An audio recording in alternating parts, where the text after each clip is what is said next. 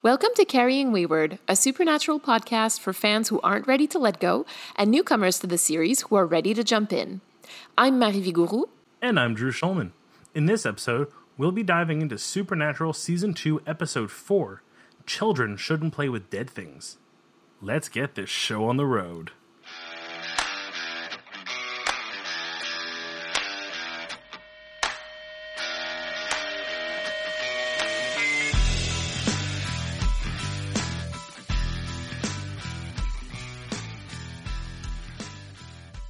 Hi everyone.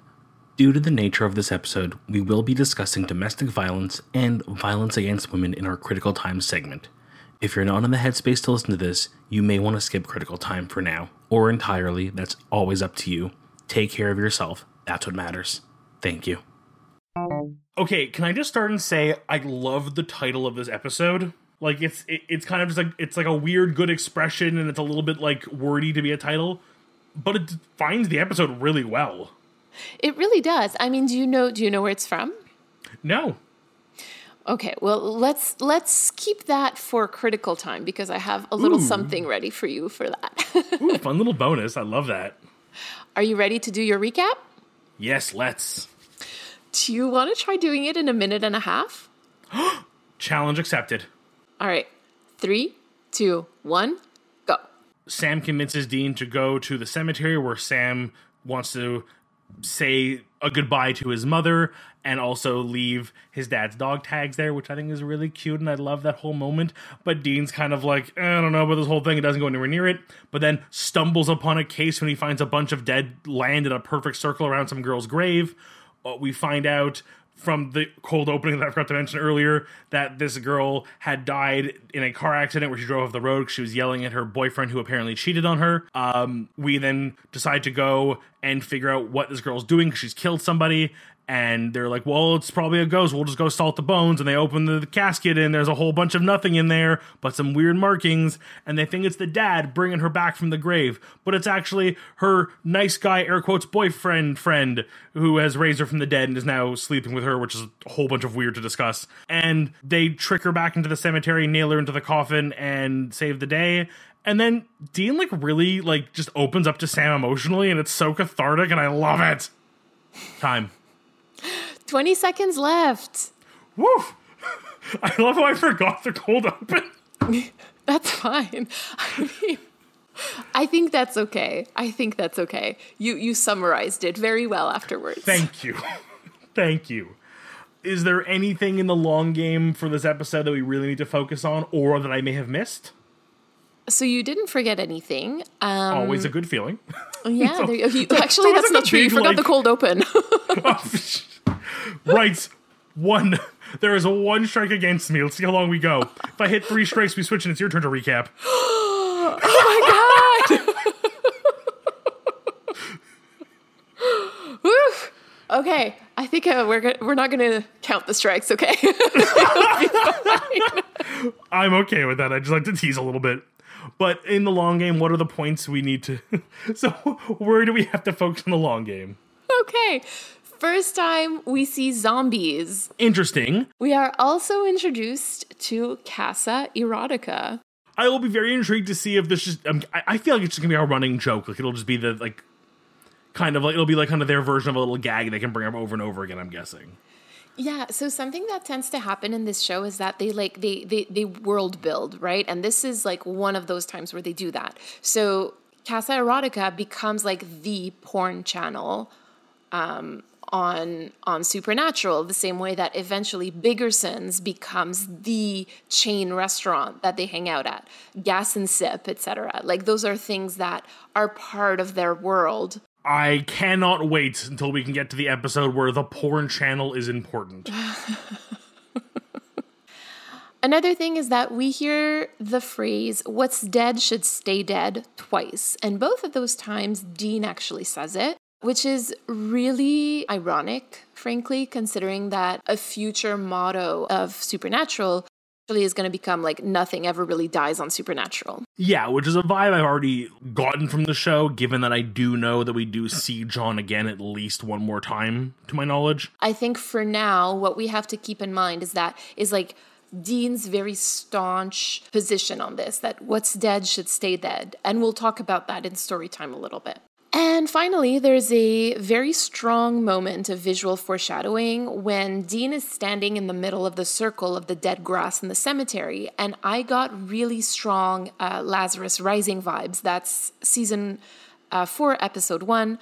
So for those who have seen it, I mean, go back and watch this particular episode because frankly, it's the same camera shot. Like he's in the middle of that dead grass and then the camera just pans down slowly. It's actually, it was strange to watch, not gonna lie.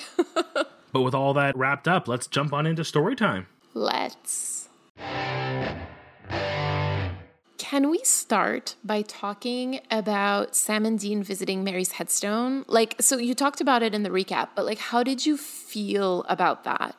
I think it just sort of, again, drives this point home. They've really been riding pretty hard this season, and I think it's probably one of the better versions of it they've done, which is just showing how different people cope with different things. Two very different ways of dealing with it. The same way they both very differently deal with, John's passing, or even just how they deal with the grief of those scenes. It's also driving home the point that the boys are very different and that it's coming through in different ways. And in this case, it's how they cope with grief. It's interesting because for me, when I saw it this time around, it was a reminder that grief never really ends. That Sam and Dean are still grieving their mom, even though she passed like over 25 years ago. They are going to grieve their dad for a very long time. Like I actually recently came across a really beautiful visual analogy for grief, and it's called The Box and the Ball. And the idea that your life is a box and your grief is a ball inside of that box. And inside the box, there's a pain button. And when we're talking about pain, we're talking about emotional pain, or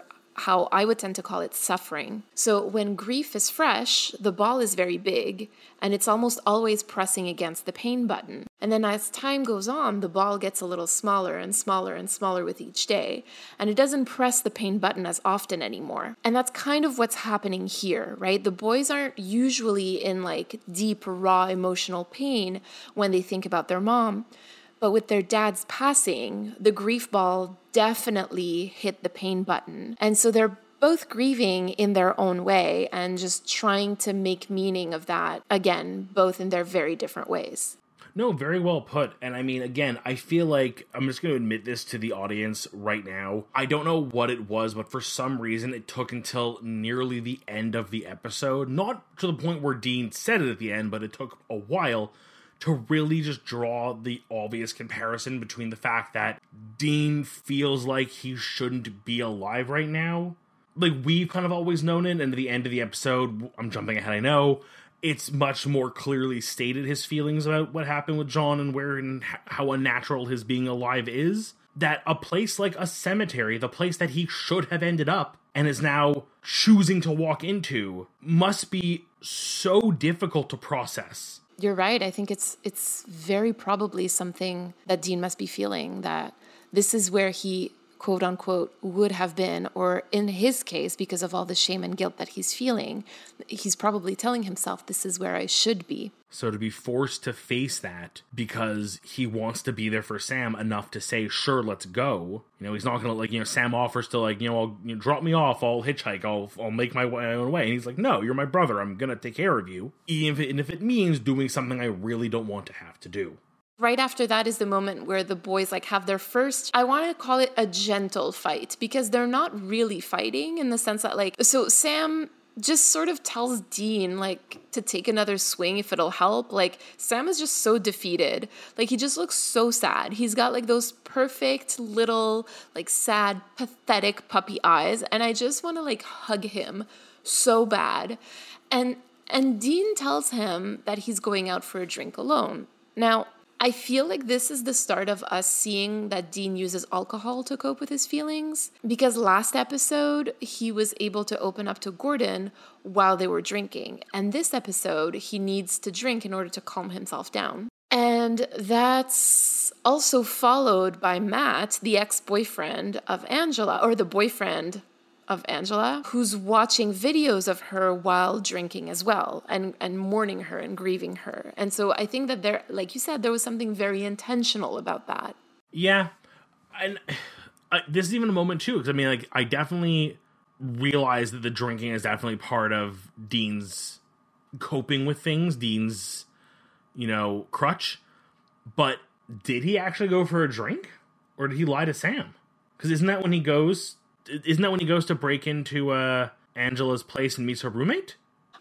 You know what, Drew? Like, you can totally see it that way, because the way that it happens is that Dean grabs his jacket and then storms out of the room. Then it cuts to Matt's apartment, and then it goes to Angela's house, where Dean breaks into her house to meet her roommate. And then after that, he comes back to the motel. Now, for some reason, I understood that this was happening over like a day or so. Like, I don't know why I was under that impression, but you can totally see it as like he was doing drunk detective work, or he just went to break into her house. Like, yeah, I think that there's definitely something to, like, it's not clear. But that does bring up some other points I want to discuss, actually, so let's continue from there. So we do have that nice storm out moment, which kind of just sort of accents the fight with the "this is not over." And as you said, Dean claims to be going to get a drink, but next time we really see Dean is breaking into Angela's place, where he's eventually caught by her roommate. I just had a realization that he's never lied to Sam before about going out to do work on his own, which he does multiple times this episode, which means he probably did get a drink to cool down from the fight, which means he's potentially doing detective work a little on the tipsy side. So again, like, this becomes a whole thing about Dean drinking on the job. Like, so that, I think that's why, like, I assumed that he did follow through with his, intention to go get a drink, because it becomes such an important plot point for Dean that I never really questioned it. But I see why you would question it, and I understand the implications of all of the questions afterwards. Yeah, and even just to go back and look a little bit at the way that entire interaction went down, I mean, as far as breaking into people's homes go, Dean's kind of an expert. Not realizing there's a roommate who's let alone home seems really sloppy work. It seems like a mistake someone who's had a few drinks might make. It also seems like a mistake that someone who is grieving would make. I'm not saying that he's not doing this because he's not drunk or that he hasn't been drinking, but I really do think that what we're both pointing to is that his judgment is impaired at this point, and that maybe Sam has a point. Something we will get to down the line, but a very obvious sentiment of this episode is the idea of Sam doubting Dean, but also, while doubting him, is right in that Dean can be a little too intense sometimes. The next fight that we actually see them having, Dean says, "I know how to do my job despite what you might think." And I want to dig into that, because it's the tone that this is said on. It sort of makes it sound like this was about trust all along. Like, Sam needs to trust Dean, and that's very reminiscent of John. Like, do as I say, not as I do. Is Dean really upset because he felt that Sam didn't trust him or his ability to hunt? Like, how do you read that line? So from someone, Dean, who was so enamored and had so much faith in John and saw himself lose that faith, to now have the person who he considers to be the one who looks up to him starting to doubt him, I think is just putting pieces together in a puzzle that he doesn't want to solve. He is starting to see the side of Sam who is trying to be a little more independent, trying to take a little more control. And while I don't think he's against those things, he doesn't like the idea of being doubted. Yeah, but that's a problem, right? When you're a team. Oh, yeah. Right? It's either you're a team or you're a hierarchy. It can't be both. Let's move on to when Dean confronts Angela's dad, because again, like, I feel like that really speaks about what's happening with Dean. What was that about, do you think? Gee, do you think Dean could have issues with a father who doesn't obey the laws of the, natural order of things and tries to play God in some sense? Especially after this whole God complex thing came crashing down around all of them.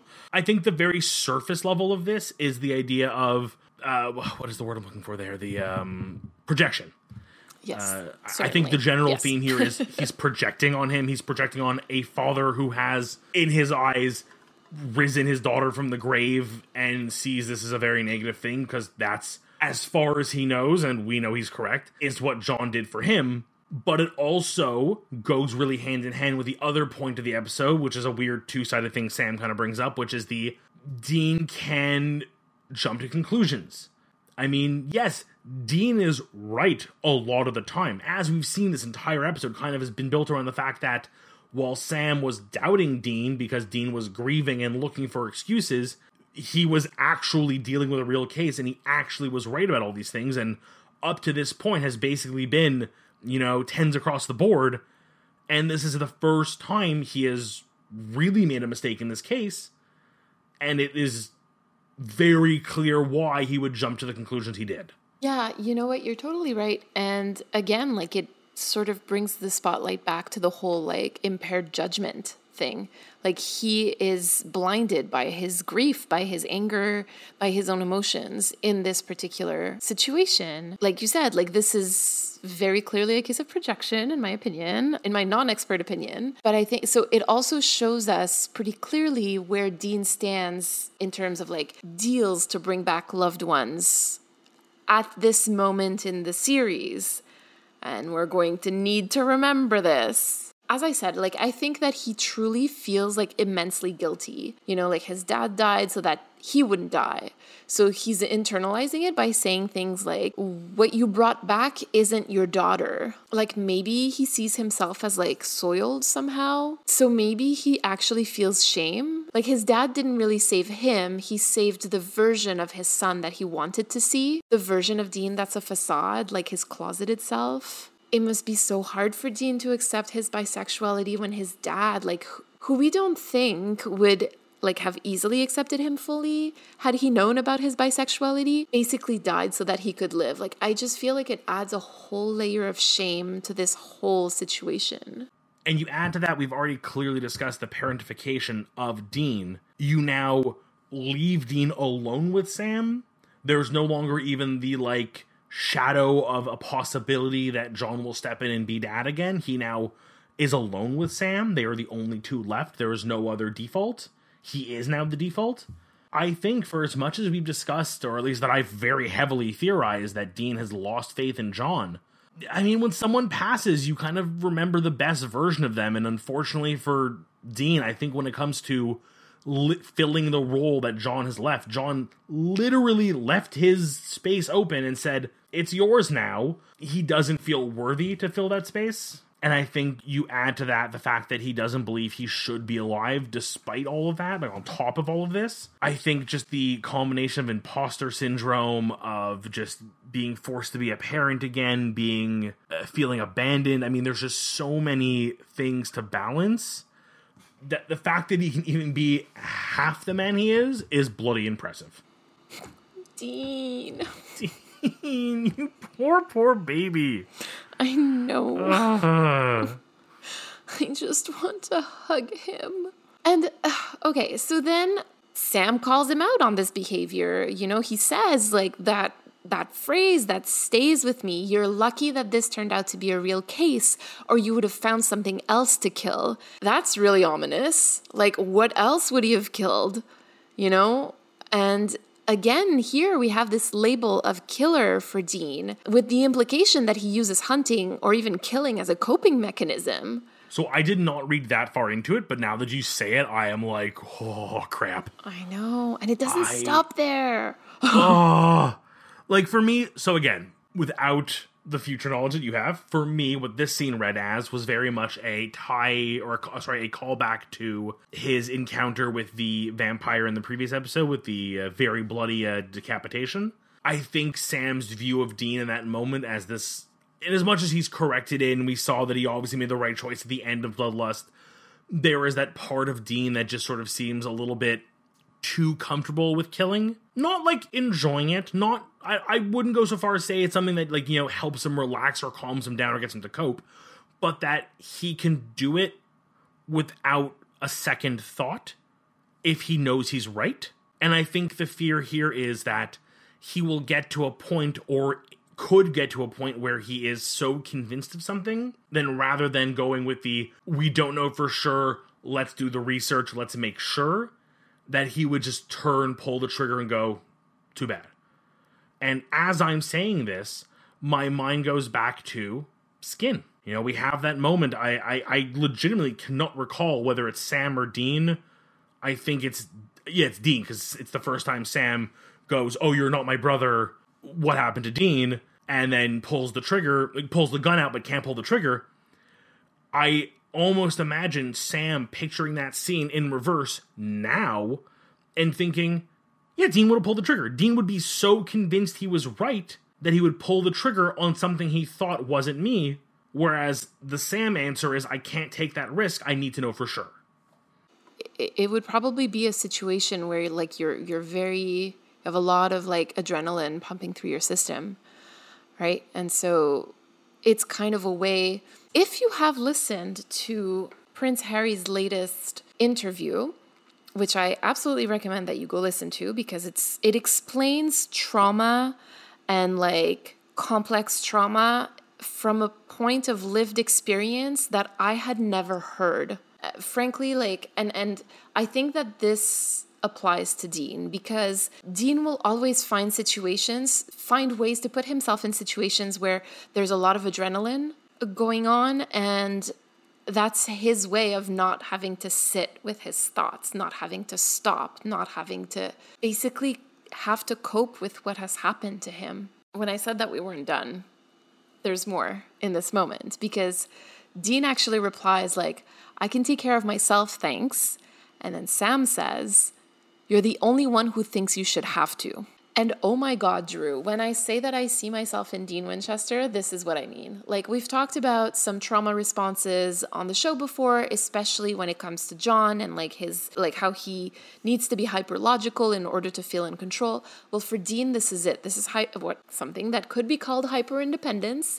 And it's basically thinking that you are the only person who can take care of yourself. And this is what it looks like. Because he just can't imagine wanting to reach out for help or being able to. Like, it doesn't compute in his brain. No, because asking for help requires a level of confidence in the person you're asking for help, but also understanding that you are admitting you are not complete enough to complete whatever it is you're trying to do. Exactly. You got it right. Shall we move on to the last, brothers moment? I know we haven't actually talked about Angela, but I really want to talk about that in Critical Time personally. So let's talk about the final bro moment of the episode, where Dean shares his feelings of guilt and shame with Sam. I was dead and I should have stayed dead. Now, this is the second time that Dean cheats death. We saw that happen in Faith, and we saw it now in My Time of Dying. So there's this compound effect that we were discussing earlier, right? So it's his guilt about having survived in Faith, then his shame about having survived in My Time of Dying, and then the grief of losing his dad, which is making him grieve for his mom, which then leads him to coping mechanisms like alcohol and hunting. Dean is going through a lot.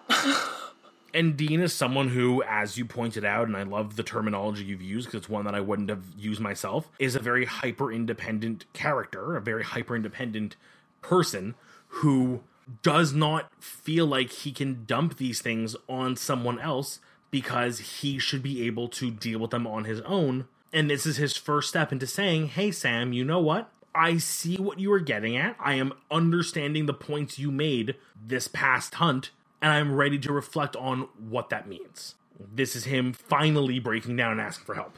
Yeah. Even if it isn't actually asking for help, it's just saying, I am understanding I can't do this alone, and I don't want to. I just want to mention something about Sam here, because, Sam is also grieving his dad. Sam is also feeling grief for his mom. Sam is still grieving Jessica. He mentions her in this episode. Sam is also going through a lot. And on top of that, he doesn't have much room to process it the way that he would want, which is to talk about it. Because Dean is shutting him out. Because Dean is dealing with his own stuff and doesn't actually leave room for Sam to cope with his own stuff the way that he would need to. Sam needs someone who can support him emotionally, which Dean has never really been good at. But Sam also feels like he needs Dean to open up to start that process. So I think there's a part of Sam that sees this as a net win, even if he does understand what you've just said, which is that he doesn't have someone to support his emotions and to support his grieving and, coming to terms with things. He now has a brother who is willing to at least open that door, which means it may be able to go both ways. You're so full of hope. I'm trying to remember my resolution. And I don't think that Sam is so much looking for emotional support as he's just looking for being able to talk about his feelings. You know what I mean? Like just being able, and I understand that like it is emotional support in its own way, but it's not like he's asking Dean to parent him. He's asking Dean to just listen. He's not asking him to fix. He's not asking him for any, he just needs like a moment of catharsis where he can just like speak with no end goal. And that is so, so important. Yeah, that is incredibly important for people who are going through any kind of challenge. Just to be able to talk to somebody who is just there to listen. That's all Sam needs. And I think what almost hurts me the most in this scene, the thing that kind of sticks with me the most, is the fact that at the end of all of this, we have a moment where Dean basically gives Sam what he wants of, you want me to open up to you and talk to you and discuss my feelings, not with the express goal of fixing them, but then Dean has to go and add that last freaking line. What could you possibly say to make it all right? That's the whole thing. That shows you like how Dean feels about any kind of emotional problem. He feels like he needs to fix it. Not even that. He feels like it has to have a solution. Yes, absolutely. And I think it's a little different. But I think it bears saying. Yeah, no, you're right. Like he feels like there must be a solution to this problem. And sometimes there just isn't. But you're right. He's just not in a headspace to realize that sometimes you just need to talk. And I just think that like it's so unfair to Sam, who up to that point, I don't think it's visually apparent, but I feel like I've been in that position where like you're getting what you want, the thing you've wanted is coming to fruition, and then you're like right at the peak, and then it's like, never mind. And that's the thing, like as much as this episode is Dean-centric, I think there's something very meta about Dean making the situation about himself, right? And I say this as someone who loves Dean and thinks that he can do no wrong, but I think this is wrong of him.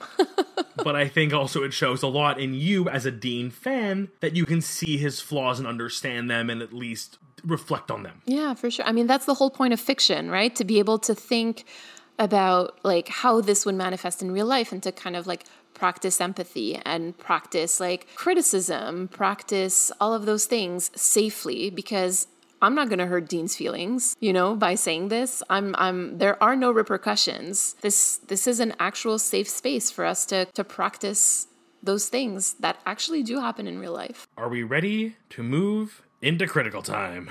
I think we are.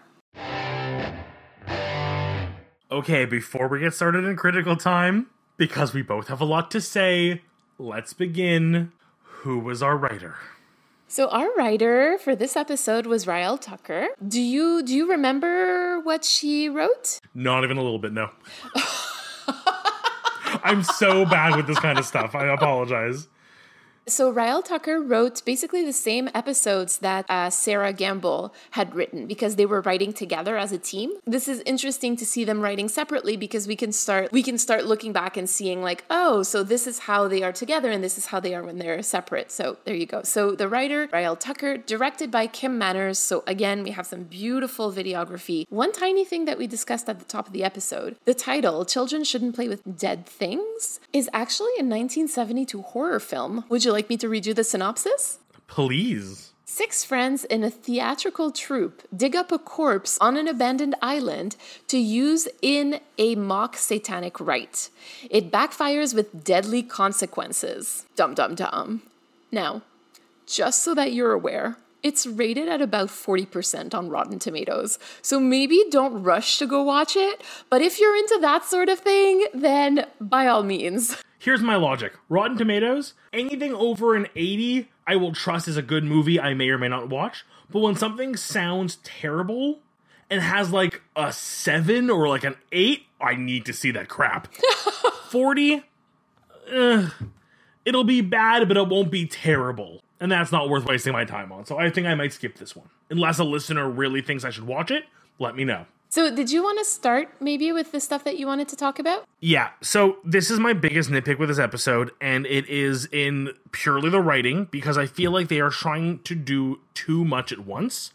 And this is the most notable in Sam's feelings towards Dean. Because he's playing two sides of the field. There is the... how did I word this? 1 second. Sorry, I'm having a moment. I'm like too angry. Oh my god, it's so rare that we get you angry. Oh my god, are you starting to get angry about Supernatural? I think I'm getting we can angry bond over about this. Supernatural. Okay, in this case, Sam has these two, like, combating visions of Dean in this episode. One is he's clearly emotional and making things up, and all of this is a big charade to hide your emotions from me. But then there's also the side of Sam thinking he's always right, and the side of Sam that is actually right in this episode. It's like, you need to pick a lane and stay in it. Either Sam is right, and there is a bigger arc here of Dean having to learn that Sam is right and that he has to question things, or Sam's not always right, and Sam needs to learn to trust in Dean, even when Dean is being emotional. You can't have both. Okay, Drew, so sit down. So, again, it's really hard to tell if this was intentional or not, but again, looking back, this looks like they are basically setting up season 4. In season 4, the way that I would describe it to somebody who hasn't seen it is like there are two storylines, or there are two versions of the same storyline, and as a viewer, you are asked to pick which one you believe. And it really looks like what we're seeing right now. Like, do you think that, so in this episode, for example, like, do you think that Sam was right to doubt him? Or do you think that Dean was right and that he knows how to do his job? The reality is that it's a little bit of column A and a little bit of column B. Again, this is a sibling relationship. And so, like, it's either I'm right or you're right, but it's never both. Like, you know how we tend to look at sibling relationships? Like, it's very, I see your point. I think the reason why it didn't shock me so much is because we get so much of that in season 4. Like, this might be a little tough for you. Thank you for letting me know. I think knowing that will only make it easier to swallow said pill, because at least now I'm expecting it. I'm wondering, and again, like, it's hard to judge intent just based on this. Like, I haven't read that much about this episode, like the behind the scenes or anything, but were they trying to kind of like mix us up? Was the goal to try to like sow confusion amongst the viewers, to like have them pick a side, have them pick a brother? I don't know, because if that was the case, then I feel like they've achieved that really well. I feel like especially first-time watchers would be watching this episode and like clearly pick one or the other depending on their own life experiences. No, and I think I'm going to say generally my gut check says no, because I feel like every time they bring the point up, this Sam versus Dean moment, we as the viewer have more information and know that Dean is right. That's very accurate. The whole episode would have played so differently had we not known about this, or if it had been kept as a reveal. Yeah, that's so true. That's so true. Oh my God. That was my biggest. I just needed to get that out there. But we have a lot more critical thoughts on this episode, I know. So what I would like to talk about in this episode in terms of critical time is the nice guy trope. Oh, sorry, I threw up my mouth. Ugh, sorry, continue. Okay. So, like, if you had to explain the nice guy trope, like, how would you explain it? So, to me, the nice guy trope, it also kind of is, it's the classic friend-zoned character. This is usually a male character. There have been female characters who've done this as well, and there are examples, I can even think of some. But generally, it's a male character put into a friendship position of a female character. Again, usual pronouns here. There are always exceptions, and I love hearing when they happen. But it is the put into a friend zone. They are the shoulder to cry on. They are the best friend. They are the support system to this other character. And there is whether it is blatant or very well hidden, there is usually a longing and the worst part, a feeling of they deserve to be with that person because they're the nice guy. There's a feeling of entitlement there. And who better to exemplify this trope than Xander Harris from Buffy the Vampire Slayer? I mean, that's the example I had in mind the whole time I was describing this. And yeah, Xander is, and again, I use nice guys very air quoted here, is a nice guy. He is super into Buffy, and even when he gets into other relationships, there's always kind of that lingering, but what if with Buffy, which just poisons his other relationships. And even when they get to the point where it is very clear it's never going to work between them, he then kind of takes on a like protective older brother feel, but not in a way that was ever asked for, in an assertive like, I'm going to protect her because she's precious to me.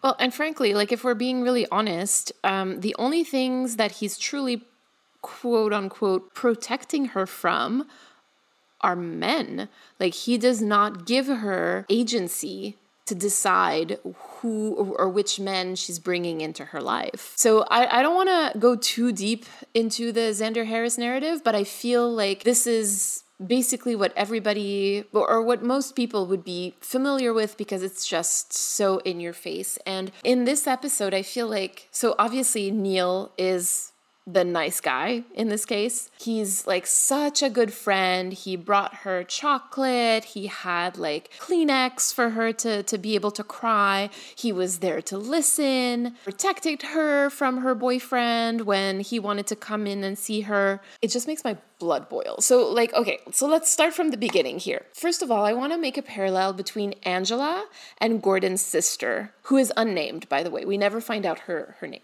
Angela was not raised from the dead of her own accord, and she says that at the end of the episode. Neil did this without her consent, just like Gordon's sister was probably turned into a vampire without her consent. Gordon's sister is used as a plot device to villainize Gordon, a black man, whereas Angela is used as a plot device to humanize Neil, a white man who fits the nice guy trope.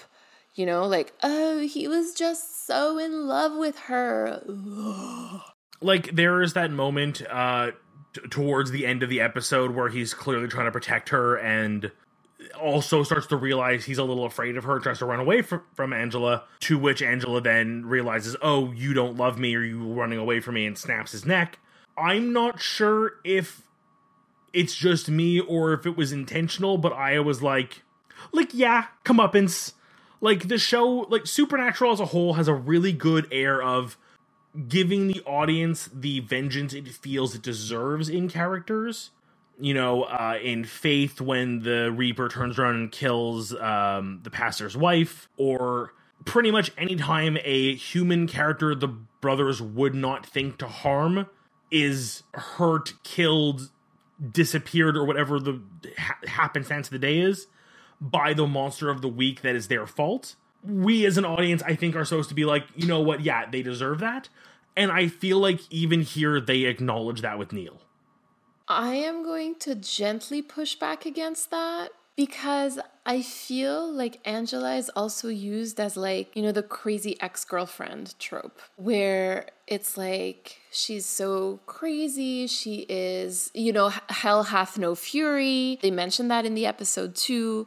You know, she won't stop until they're all dead. It's bothering me because, again, like, you're using this character who never, like, this person, Angela, who by all descriptors that we have of her before her death was probably like the sweetest thing ever, who would never have actually hurt anybody. You're making her do all of these things, and for what?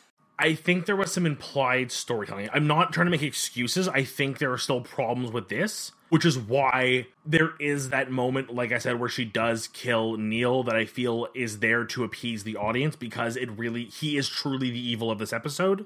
You know, she is a byproduct of his greed and lust, and unfortunately has to suffer because of it. ultimately he is the big bad, sort of like, as I used before in Faith, the big bad wasn't the Reaper. It did the killing, but not of its own volition. Angela is essentially being treated like a tool, which is a whole other bucket of problems in female characters. Neil is ultimately the big bad in this episode, and he gets, air quotes, what is coming to him. I'm looking at our document of notes, and I'm looking at my Crossroads deal, and I'm now, like, reconsidering it, because I think my issue here is they needed to go more into what is this thing? What is our monster of the week? Because had we at least gotten to a conversation of, oh, it's not Angela, it's her body, and it's pretending to be her, but this is an evil spirit you brought back from the underworld. Like, just give us the right to go. Angela is not present. So you are making the exact point that I was about to make. That what you're reading into this, that Neil is the big bad of the episode, I agree with. I think we can all agree on that. But it's not actually stated anywhere. We are reading into this, and I'm wondering if we're not ascribing things to it, because the episode never even alluded to that. Like, what we are seeing is from our own perspective and our own experience, what the story, like the textual story that this episode is saying, and you can read it even in the synopsis, actually. I pulled it up because it really bothered me. Dean and Sam investigate the death of a college student who has come back from the dead, seeking revenge on those who mistreated her while she was alive. Who is the intended villain here? She comes back from the grave, like she decided, I would like to be not dead anymore. I mentioned that for me, it's the lack of agency that absolutely angers me here. Angela didn't choose not to follow the Reaper. The choice to come back, so to speak, was made for her. She was forced into this position. And the synopsis that we're reading here, like, mentions in no way that she didn't just come back, she was brought back. And that reminds me of some very real life moments where we see misogyny in the media and in our society. Think about how news outlets discuss violence against women. You know, when you read headlines about it, it's never like man kills his wife or man hurts girlfriend. No. It's woman dead after domestic incident. Did she just drop dead? Is that what happened?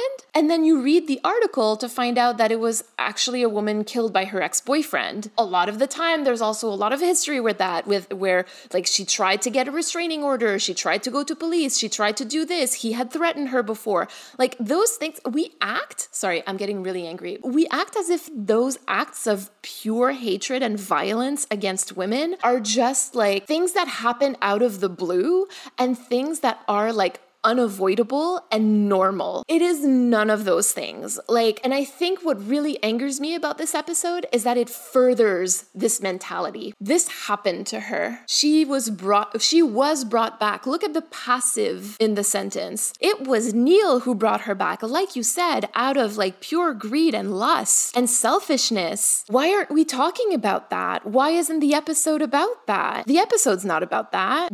We're making it about that through our own analysis and interpretation, which is really important. I don't want to give this episode too much credit. No, and I think you're completely right. Like, the point I was trying to make was very much just a matter of, like, a character is killed, and I think the audience as a whole hopefully understands that he deserved it and shouldn't feel bad for him, and they don't play it that way. But you're right. There are people out there who look at this episode and go, oh, poor Neil got killed. He was just trying to be good, and that person needs a smack in the teeth. Absolutely. But you know what? There are a lot of people who think that. And because it's not stated textually in the episode, they feel vindicated because they could easily go back into the episode and say, oh, but look, this is what he said. These were his motivations. You know, like it doesn't actually tell the story explicitly that it seems to be telling at a deeper level. And that becomes so problematic later on with the way that they represent queer people. And probably that's why I'm so angry about this, because this is again like something that keeps coming back. Like Supernatural has this way of having such a deeper level and yet also such a shallow level for very specific audiences. And I think that it's a total lack of courage not to go into that deeper level more explicitly. And I think that's something that most shows in this generation suffer from. is the whether it's very explicit or very minor, a creative mind has a very specific narrative they'd like to get across. These deeper conversations, these deeper meanings, these heavier tones, but are not given the right to do so, or are shunned by the studios or the execs and have to then do these lighter, fluffier versions of it. And in doing so, you're always going to have a shadow of what you originally wanted there. And that's why we're seeing shows today, both from the more mature point of view to even kids shows, that are able to do so much more, because that stigma has, for the most part, with a lot of stations and studios, been stripped away, and services that allow for creators to really do what they want to do and give them kind of that blank check and just make your dream project have allowed us to see so many better pieces of media recently. Not to say Supernatural is not good media. It is, for all intent and purpose, what could have been great media, but was muffled by this corporate level where things had to be hidden. And again, not to excuse this episode, it has its flaws. Clearly it's problematic and clearly has riled us both up in a very specific way. But as we both said, we've gleaned some very interesting tidbits from it. And those are only there, even if we're only digging for them, they have to be there to dig for. You're right. I think I want us to be careful, because those things that we're saying, I wonder how much of it would have been seen by the general audience back in 2006. Because I know that I wouldn't have seen it, but that's the thing. We were in the prime demographic. The lesson that I would have learned from this is that women are crazy and women will kill you if you wrong them. That's what I would have gotten as a message. And I think that is a problem. And that only now, 15 years later, going back to it, I'm able to say, oh, I can read this into this episode. To almost make the joke of, we are living through a pandemic and everyone and their mother is starting a podcast. And this specific format of podcast, the watch a show or read a book or watch a movie and discuss it, I think is so prominent right now because of this exact scenario. We have this media that was created in a time where it could not be what it was meant to be. The ghost of what it was meant to be still lingers. And by going back with a newer perspective, looking at, as we do in the critical side of things, the what clearly happened, went wrong, and what could have been, can we learn and grow from it and share that with people who choose to listen along? Mm-hmm. Shall we move into our voicemail? So this week we got, actually this is an old message from our Instagram account that I missed. So I'm so sorry. If there are times where I don't get back to you immediately, it's honestly just because I missed it. I haven't seen it. Like, nudge me if you'd like a response from me. I sincerely apologize for that. Like, don't feel awkward about it. I'm telling you. Like, nudge us again. So this is a message from Left Door Knocker, who has already sent us a message in season 1. So she sent us another one. And so she writes, regarding provenance and the appearance of the Impala, so mentioning that it looked dirty, and that's completely out of character for Baby. It got me thinking about how later in the season, John is angry at Sam and takes it out on Dean with a comment about how he's not taking care of the car, and it visibly shames him. I think Baby becomes Dean's after John's death, and he has to completely rebuild it. And even then, he's really angry and working through a lot of trauma. Do you want to respond first? Yes. I feel like this is one of those moments where, like, we are, like, so simpatico right now. This is exactly what I was saying. The rebuilding of the Impala is so symbolic of it becoming his. It's no longer this is John's, take care of it. This is his. He is fully the owner of it. He has started from scratch and built up his own. And I just think that goes so far into the way that he will continue to treat this car. And we have to look at it as not treating it as an item that was bestowed upon him by a character he saw as being greater than others. He sees this as his pride, his joy, his passion. He's able to share this beautiful car with the world, and this beautiful car is his partner. Aww. Aw, baby. Baby. Okay, so first of all, thank you so much for your message, Left Door Knocker. Honestly, like, this is something that we've talked about, and it's so nice to kind of see that the conversations are still going about that. Like, I actually love that. I think it's really cool. And yeah, like, there's a clear link in later seasons also about Dean's mental headspace and the cleanliness of the car. And so that's why it's really important to kind of like track those. They're not always aligned. Like in this episode, for example, she was tip-top. But then again, Dean was presenting himself as being tip-top. You're absolutely right. Dean was presenting himself as ooh, I like that. I like the idea of the appearance of the Impala reflecting the appearance of Dean, not necessarily his actual mental state, but how he wants to be perceived by the world. Ooh, I like that. Oh, like, come on. Like, I'm looking at you specifically, Mary. Like, this is a little calling you out moment. I know, because it's something I have done, my wife has done, and I've heard you admit to doing. You will have those days where you're not feeling 100% there, and the way you get around that is by cleaning your house and making things look better and prettier. I'm so called out. And I will join you. The number of, I've had a shit night, I'm not doing good, I'm just gonna go deal with the damn dishes. Yep. But this I'm is not fine. Look my how clean the kitchen is. psychotherapy session, right? Yup. I mean, I have thoughts about that, about Dean and his relationship to cleanliness, and we will get to those, because I really think that there's something there. I think with all that, we can now jump ourselves into the crossroads. I am choosing to go first for Crossroads. Okay, I think it's wise. Because I want to spend more time on yours, and mine, I'm like looking at my notes, and I'm like, because at the end of the day, my Crossroads deal, as broad as I can make this while getting as much out of it as I can, is I would cut this episode in half content-wise. I feel like every part of this episode was trying to do something good. And I'm being very, like, benefit of the doubt, you had a good intention. But this is like, and it's one writer, so it's not the case, but it's like too many cooks in the kitchen. As I've discussed before, Sam has his, either he's right about Dean and Dean needs to figure things out, or Sam thinks he's always right and he isn't, and Dean is actually right in coping properly.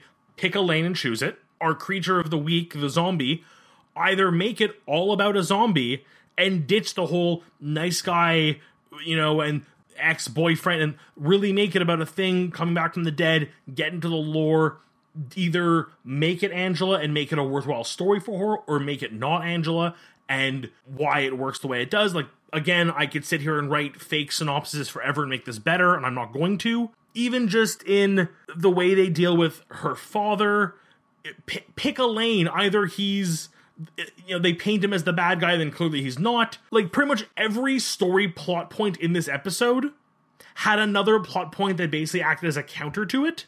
Pick one of each, rewrite the episode from those points. I'm not going to sit here and do it for you, and you may have had a better episode, at least from a episode standpoint. Again, from a story standpoint, we learned a lot, we gleaned a lot, we discussed a lot. I feel like there's a lot of growth that happens, and I feel like that is true with every episode, no matter how bad. But from a, like, critical, like, story and writing and plot, ugh. And I don't know what else you could do. Giving things up, I'm asking you to take away half the episode. I think it's a pretty fair deal. Well, I would actually get rid of the entire episode, frankly. Sorry. So you would legitimately just say, screw this episode? Screw this episode, yeah. Absolutely. Like, remove it, Like, I'd be okay with a 21 episode season if it meant not having to watch this episode ever again. Like, you said that there would be things to discuss, but I will not be taking any questions. Like, no, I think by discuss, I meant just sort of pile on top what you're saying and go like, yeah, I get it. I mean, so that's the thing. What I liked about it was like the brothers dynamic, and that's really what I focused on in story time. But everything else was just, honestly, it was upsetting. It was really upsetting to watch. And so I don't feel like, I don't see why I would have to to submit myself to that. Nope. Just scrap it. Burn it down. That's it.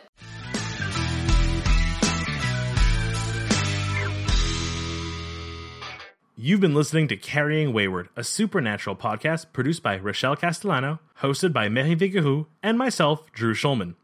This week, we'd like to thank Left Door Knocker for her message. Help us keep the conversation going. You can send us a voice recording at carryingwayward@gmail.com and follow us on Twitter, Instagram, and TikTok, and now YouTube, using @carryingwayward. Make sure to leave us a rating and a review on Apple Podcasts. We'd love to grow our community more. Until next week. Carry on, our wayward friends.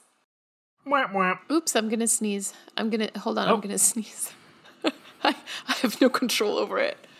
Oh no.